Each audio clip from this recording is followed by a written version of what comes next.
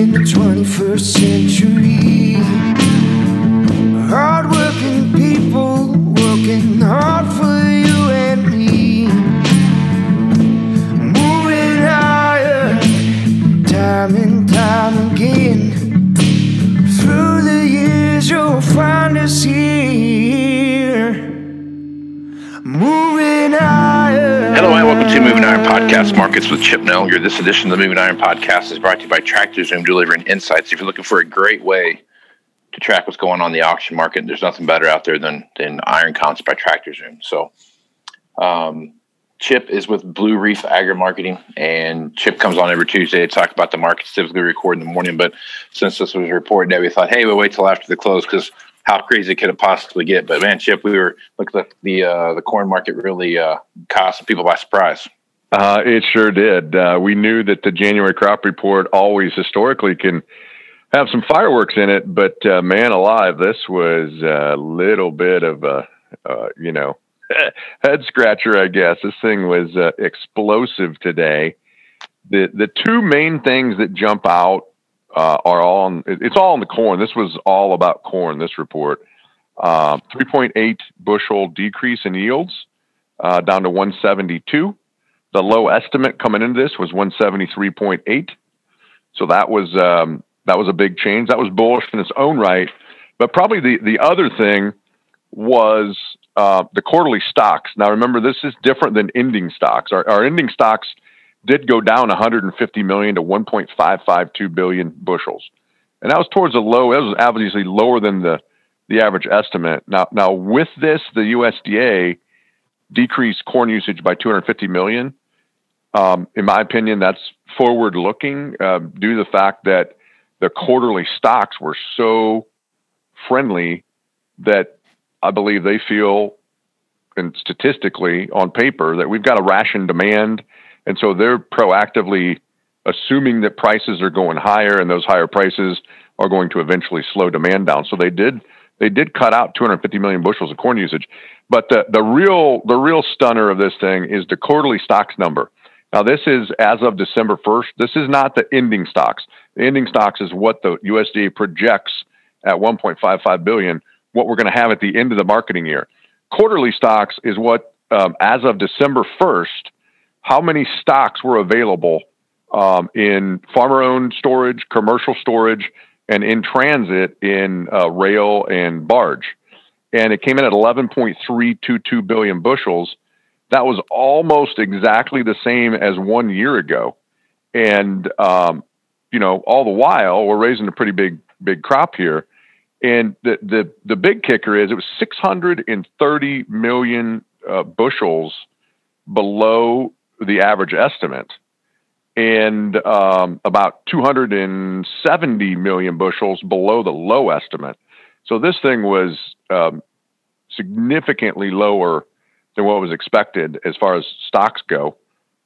Essentially the equivalent of a year ago with, a big crop. So all about demand, huge demand, even though the USDA is cutting it in, I guess proactively due to the assumption we're going to ration demand on this rally. And then the 3.8 bushel yield loss. And we had to limit up first.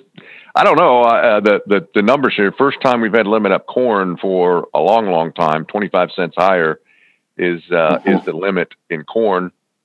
Closed the March corn at 517 and a quarter. Several year highs there. New crop December 458 and a half. Highest we've had in many years as far as new crop goes this far out. And so that's where the fireworks we're seeing today was in the corn market. Beans were all, it wasn't negative necessarily. It wasn't a bearish report on beans, but it was all within expectations. They went down a half a bushel on yields to 50.2. Demand left unchanged, but the carryout down 35 million to 140 million. That was basically right on the average estimate. Total production 4.135 billion. Within 20 million bushels of the average estimate. Even the quarterly stocks number, 2.933, that was actually 13 million bushels above the average estimate. So nothing was shocking in the bean number across the board. They left the Brazilian bean crop unchanged at 133 million. And they did drop the Argentine bean crop 2 million tons to 48. But historically, USDA is the last in line to move South American production figures. The market doesn't really look to the USDA for up to the minute direction or crop size as far as it relates to South America or other world numbers. They're very reactionary. They'll be the last to move that. So the market looks instead to private estimates out of Brazil and the Southern Hemisphere. But that's kind of where it was at, Casey. There's a lot of numbers in there, but the most explosive was corn. Wildly bullish. That stocks number was really, really a shocker to the market. And synthetically in the options trade, the corn market was likely settled up about another 7 cents, 7.5 cents. And so it's likely that tonight we gap the market higher. Where you stop this thing, nobody knows, right? You never know a market like this, how it ends and how high you got to go to start rationing demand. Was interesting to see today the deferred livestock futures finally figuring out we got a real problem here with soy oil surging higher, and you're looking at $465 soy meal and $5 corn, and these deferred livestock futures today finally caught some wind of that. And they're starting to rally in the back end, knowing, hey, we got to keep up and do our part to,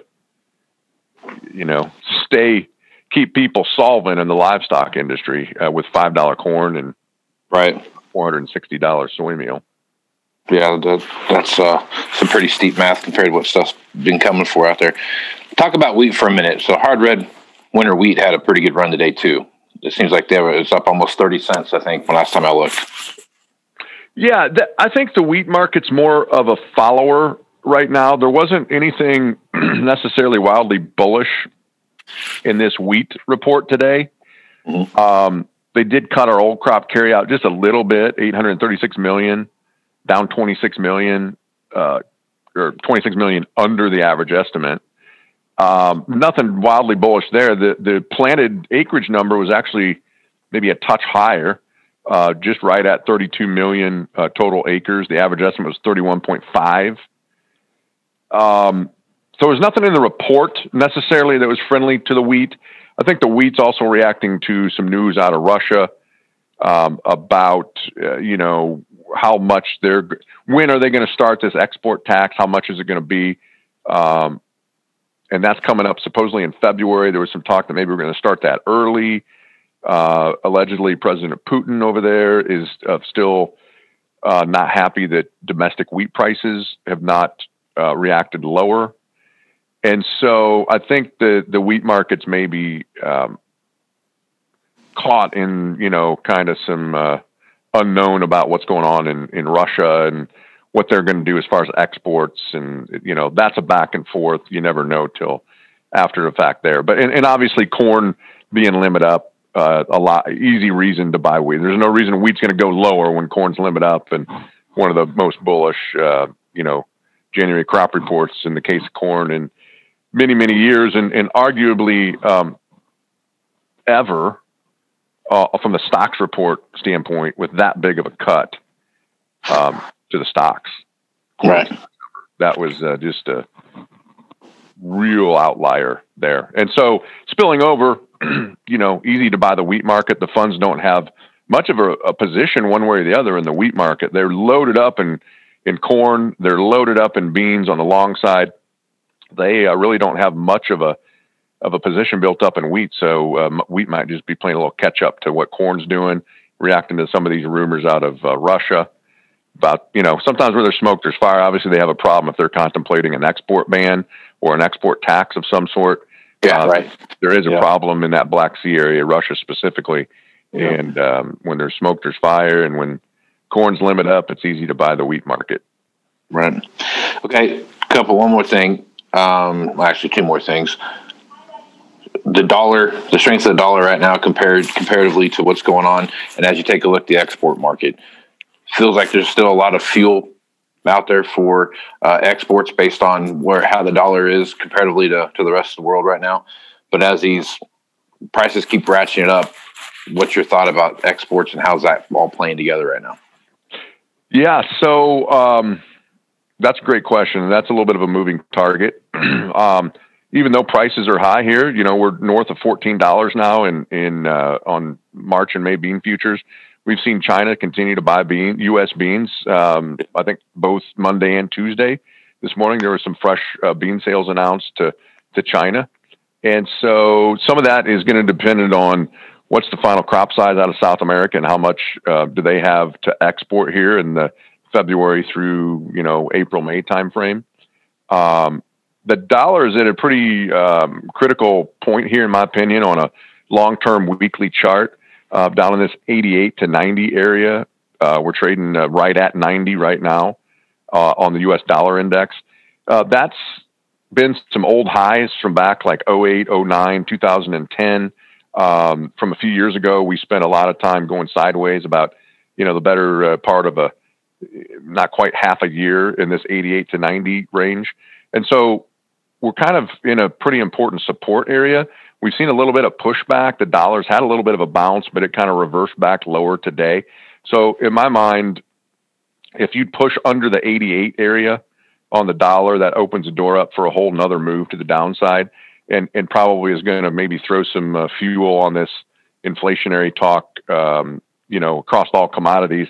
Obviously, the grain markets have their own fundamental reason why it's bullish, but if the dollar would break under 88 and China keeps buying and the rest of the world keeps buying, it's going to throw some additional fuel on this bull fire we got. Crude oil, kind of same thing. Crude oil's, north of $53 now. It's just quietly, climbs 50, 60, 80 cents a day. And now we're north of $53 there. And so it kind of plays in, I think, with this whole inflationary type environment that we're in, and the grain market would be rallying on its own right, but now you kind of put this inflationary type talk in, and it's a little bit of a wild card. New administration coming in, and a lot of unknowns with what's going to happen. They're going to be shutdowns. How's this COVID thing going to work? What's the tone of this new administration going to be to ag? Biden said publicly he wants to ban fracking. Will he follow through on that? That's bullish crude oil and maybe breathes a little more margin into ethanol if that's going to happen. The EPA, already has been a little bit negative to ethanol as it has been, and what's their tone going to be? It might take a few months to figure a lot of these things out, but this thing's going to get very interesting in 2021. It's going to keep us all on our toes. Yeah, so that was my next question I was going to ask you. With crude oil coming up the way it has today, especially closing up almost 93 cents today, and then you start looking at the price of corn to the price of ethanol, and then how those two play together. You pretty well answered that, but it's you could start seeing some, especially if the fracking thing takes hold, and he does something like that. There just might not be enough oil out there, just from a price standpoint, to where ethanol doesn't make sense anymore. You see what I'm saying, from a price standpoint? Oh yeah.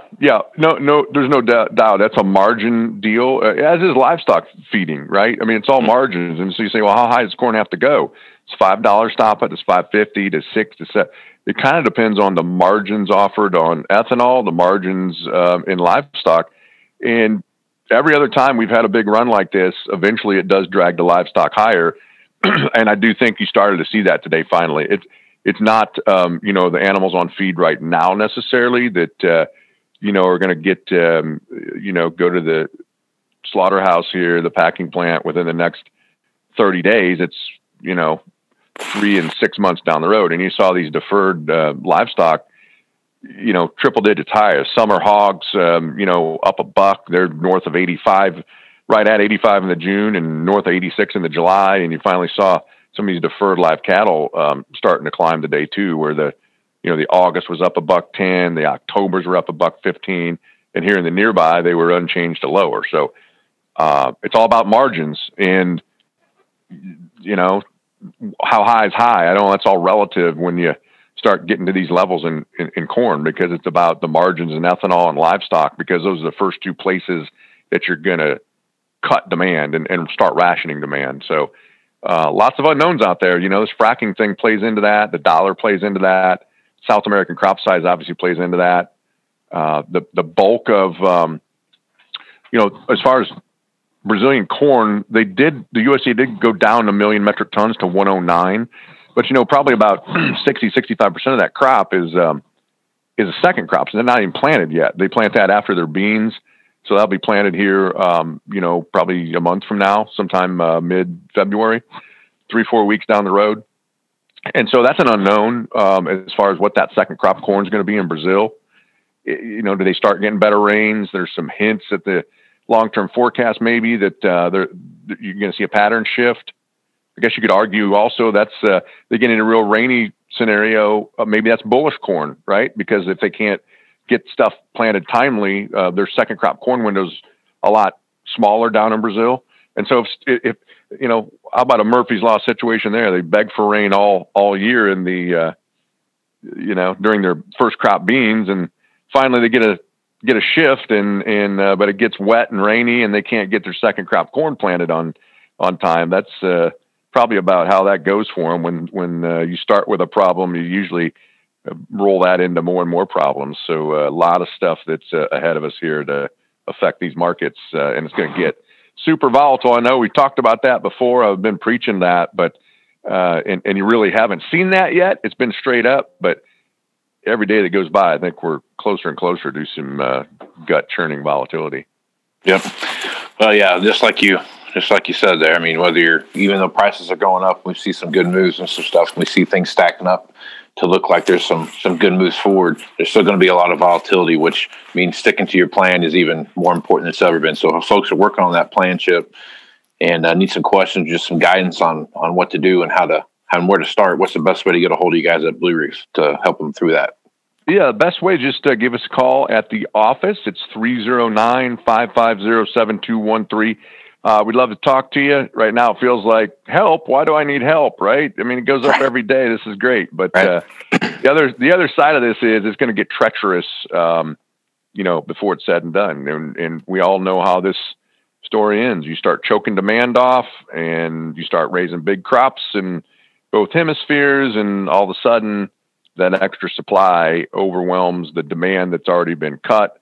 So the back end of this is going to get dicey, and it's going to require keeping our nose to the grindstone here and having a plan and taking action. Well, that's Chip Nellinger with Blue Reef Ag Marketing, and I'm Casey Seymour with Moving Iron Podcast. Make sure you check me out on Facebook, Twitter, and Instagram. That's where you're going to find the latest editions. Also, any blog posts I get posted will show up there as well. Go to movingironllc.com. That's where you find everything Moving Iron related. Moving Iron Summit is going to be held September 15th through the 17th in Nashville, Tennessee. Had to move those January dates from the 20th through the 23rd till to this fall with the whole COVID thing. So hopefully all that gets fixed and we can move forward there. So Tractor Zoom, great place to check out what's going on in the auction marketplace. If you go to ironcomps.com, that's a product of Tractor Zoom, you can see what's going on in the auction market there. Great way to check that out. If you decide to go down that route, use Moving Iron at checkout and you get yourself a discount. So with that, I'm Casey Seymour with Chip Nellinger. Let's go with some iron, folks. Out. Moving iron in the 21st century.